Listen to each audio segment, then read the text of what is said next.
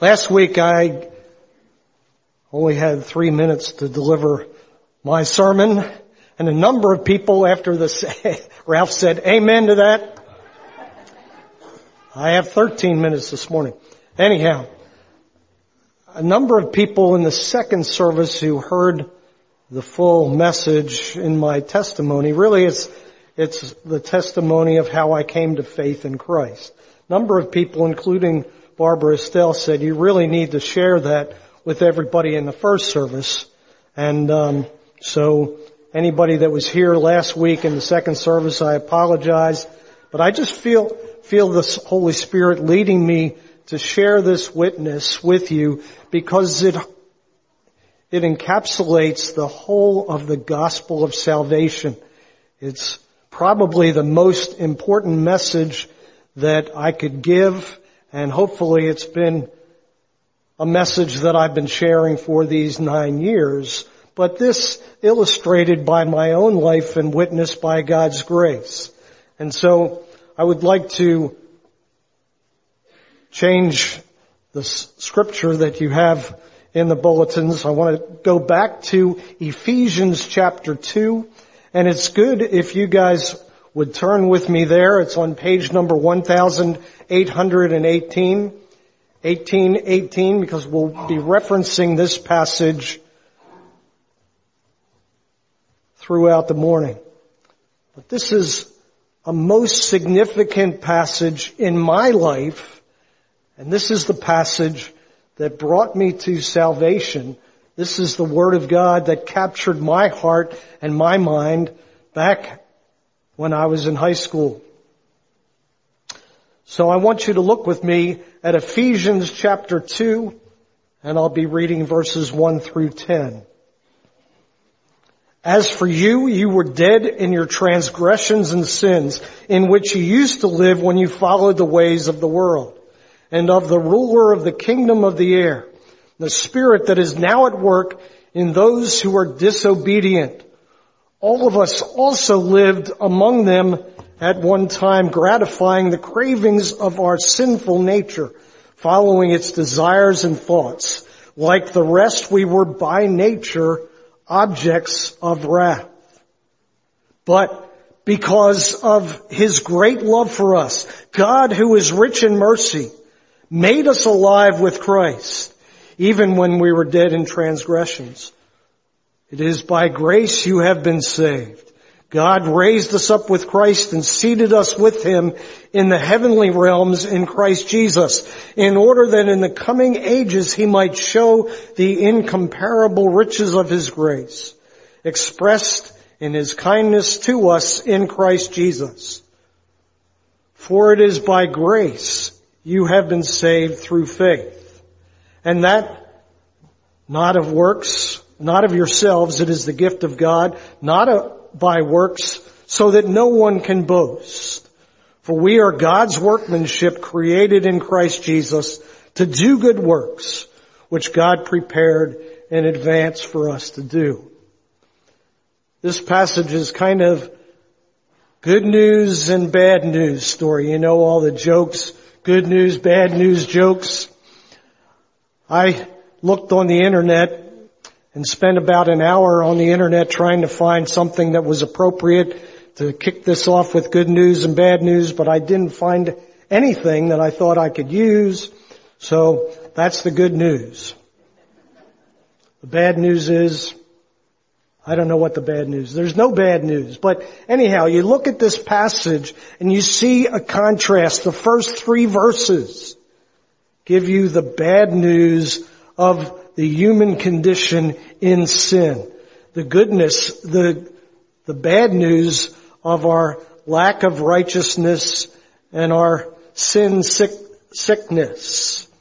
Paul says, you were dead in your transgressions and sins in which you used to live, following the ways of the world and following the ruler of the kingdom of this world, the devil. Make no mistake, people are either following Jesus Christ or they're following the devil, even though most people would say, well, I'm just doing my own thing, going my own way. And The truth is that going our own way, doing our own thing, whatever we want to do is really the way that the devil wants us to be and go. So he is really leading that path and happy with that. And going on to say, we follow the cravings of the sinful nature and the ways of this world. Like the rest, we were objects of wrath by nature. By nature. I've said over and over again that the antagonists, the enemies of a Christian's spiritual life is the world, the flesh, and the devil. And all three of these are mentioned here.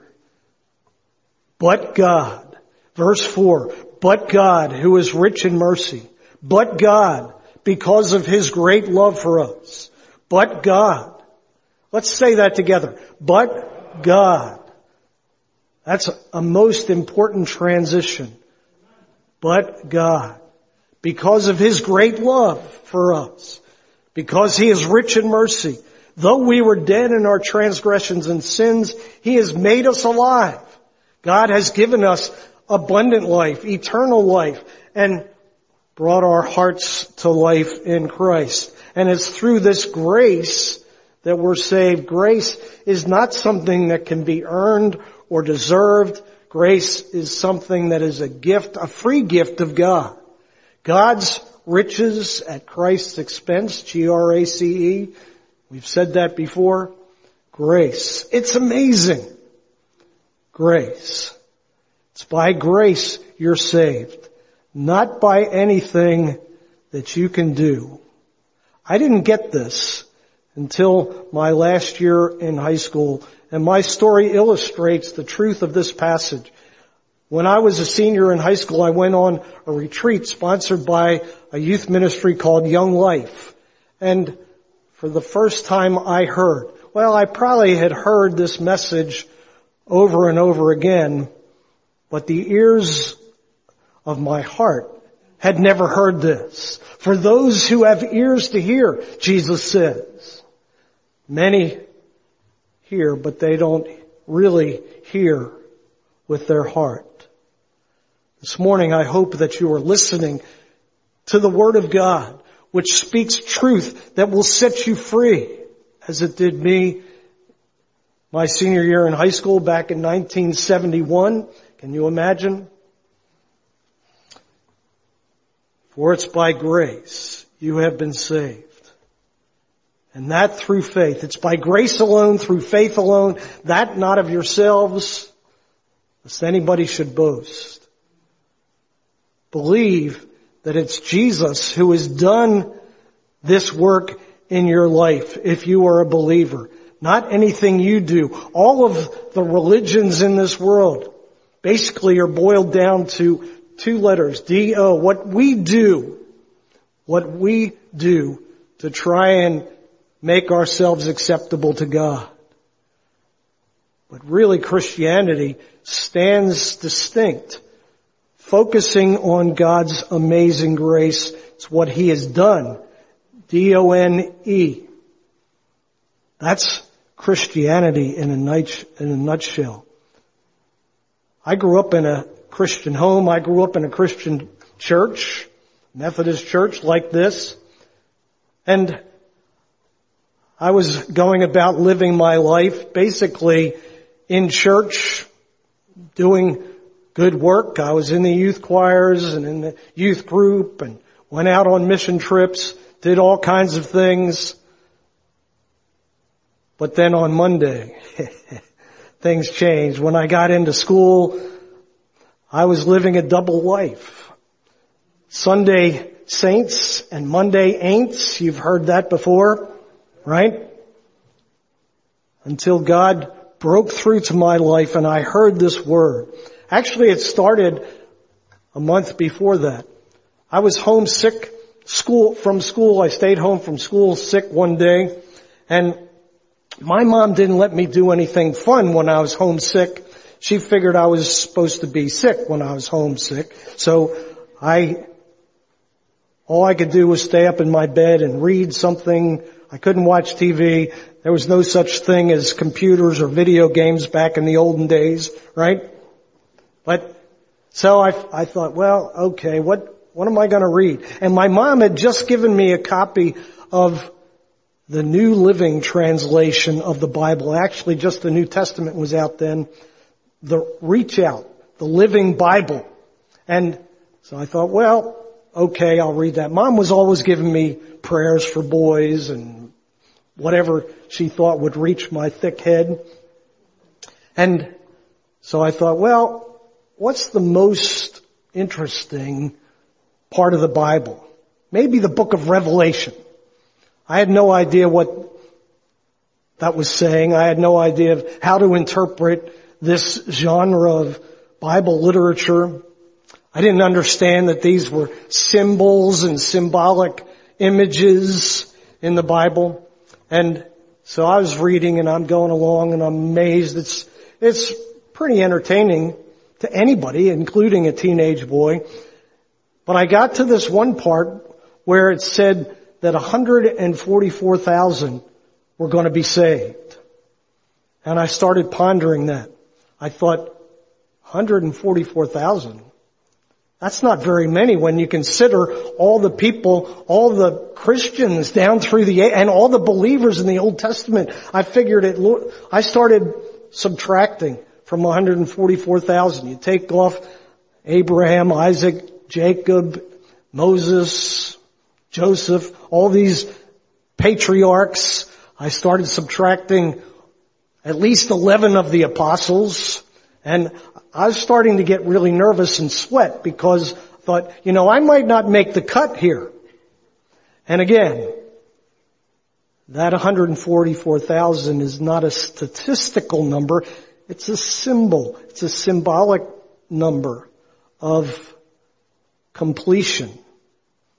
12 times 12 to the third power, to the 1,000 power. All of the number of God's saints down through history. But I was taking it most literally. Don't get too nervous here. But, I went to youth group that week after. I said, how do we know that we're better now than, say, the Puritans? They were pretty righteous people back in the day, right? Do you think we're right now? Things are different. And the point is God, through His Word, was convicting me of my sin and my need for a Savior. That in my righteousness, no, I couldn't make the cut. I couldn't do it myself. And that weekend, in a spiritual state of unrest, I went on this retreat and I really heard the Word of God and accepted Christ. Well, my life changed after that. My sister had been a Christian. My sister Lynn is here, by the way. She's been a Christian for 1,000 years. Actually, she's younger than me. But anyhow, she got saved back in elementary school in a Bible club and a community Bible club. And so my whole family, but me, I knew about God. I understood all kinds of things about the Bible, stories of Jesus, sang the songs, but I never accepted Jesus as my personal Lord and Savior. I was kind of tagging along with the religion thing. And I thought I was pretty okay. At least in my eyes, I was better than, say, half the people living in the world in sin. And yes, I sin, but I figured God had these big scales and the good people would go up and the bad people. Anyhow, it's not the way it works. All have sinned and fallen short of the glory of God, and God spoke to my heart. And I realized that I had to make a decision to accept Christ and enter into a personal relationship. Listen, because this is the most important word. No matter how many people are sitting in pews in churches knowing all kinds of things about God, if you don't know God in Jesus Christ, if you haven't by His grace accepted Him, you aren't a Christian.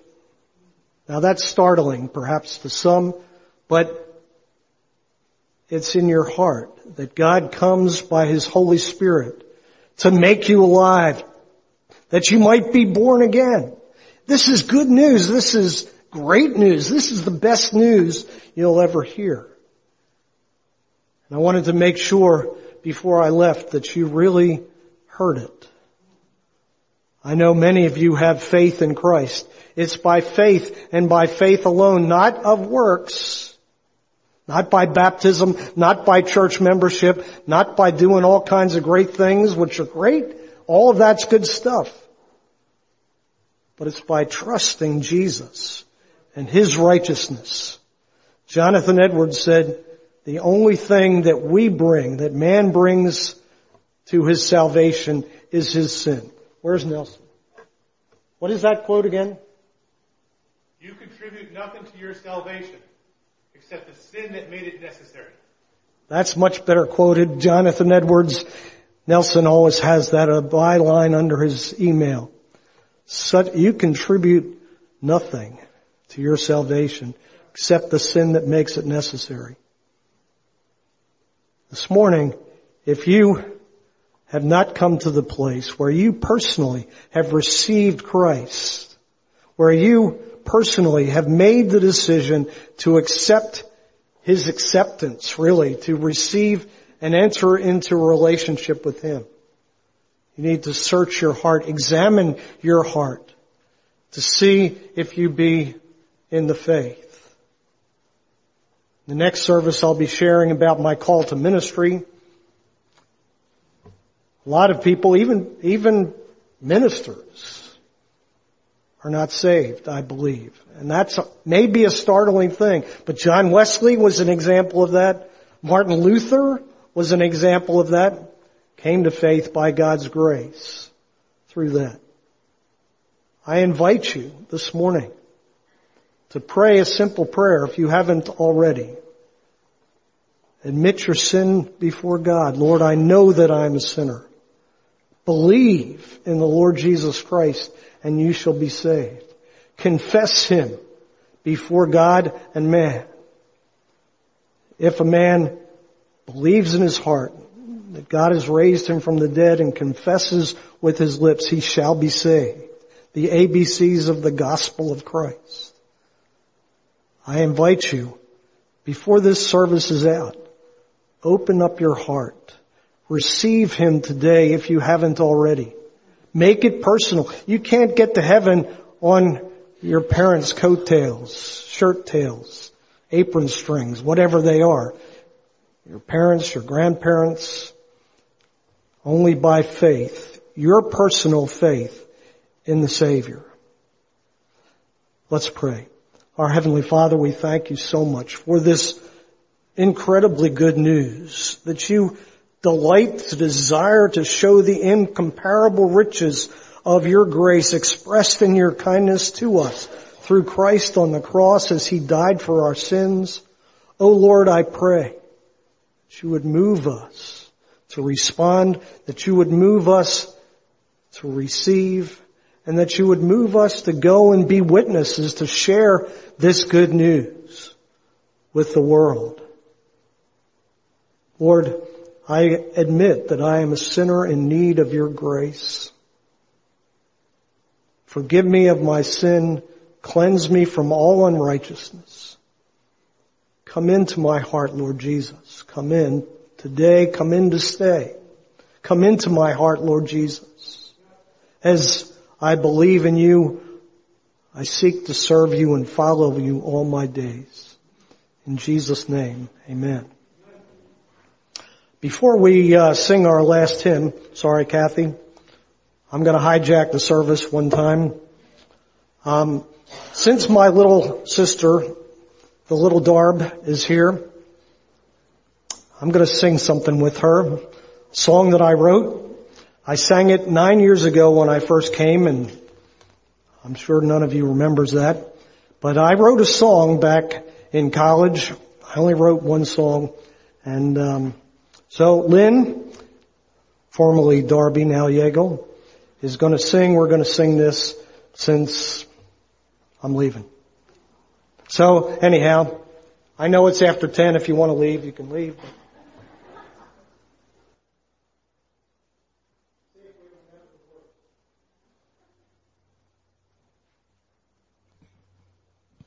The words of this song are from Isaiah 2.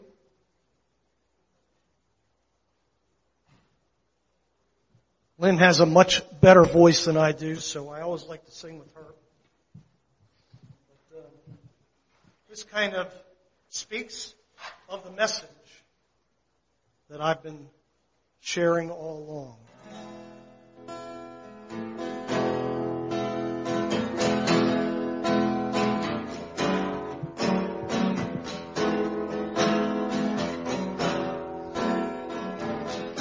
Come, let us go up to the mountain of the Lord, to the house of the God of Jacob,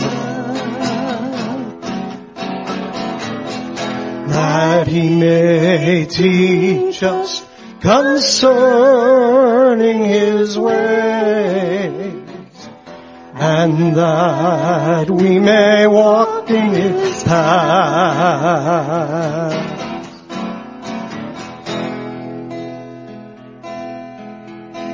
For the law will go forth from Zion, and the word of the Lord from Jerusalem.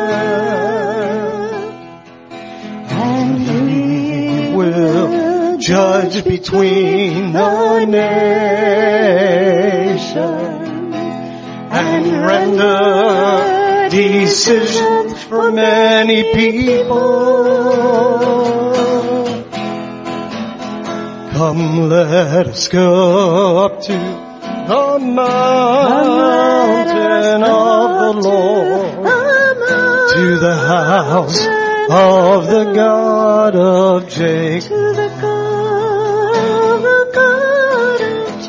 that he may teach us concerning his ways, and that we may walk in his path.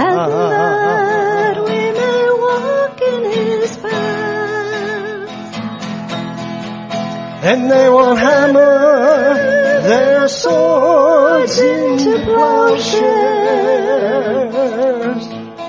and their spears into pruning hooks. And nation will not lift up a sword against the nation, and never again learn war. Come, let us go up to the mountain of the Lord, to the house of the God of Jacob, that he may teach us concerning his ways, and that we may walk in his path, and that we may walk in his path, and that we may walk in his path.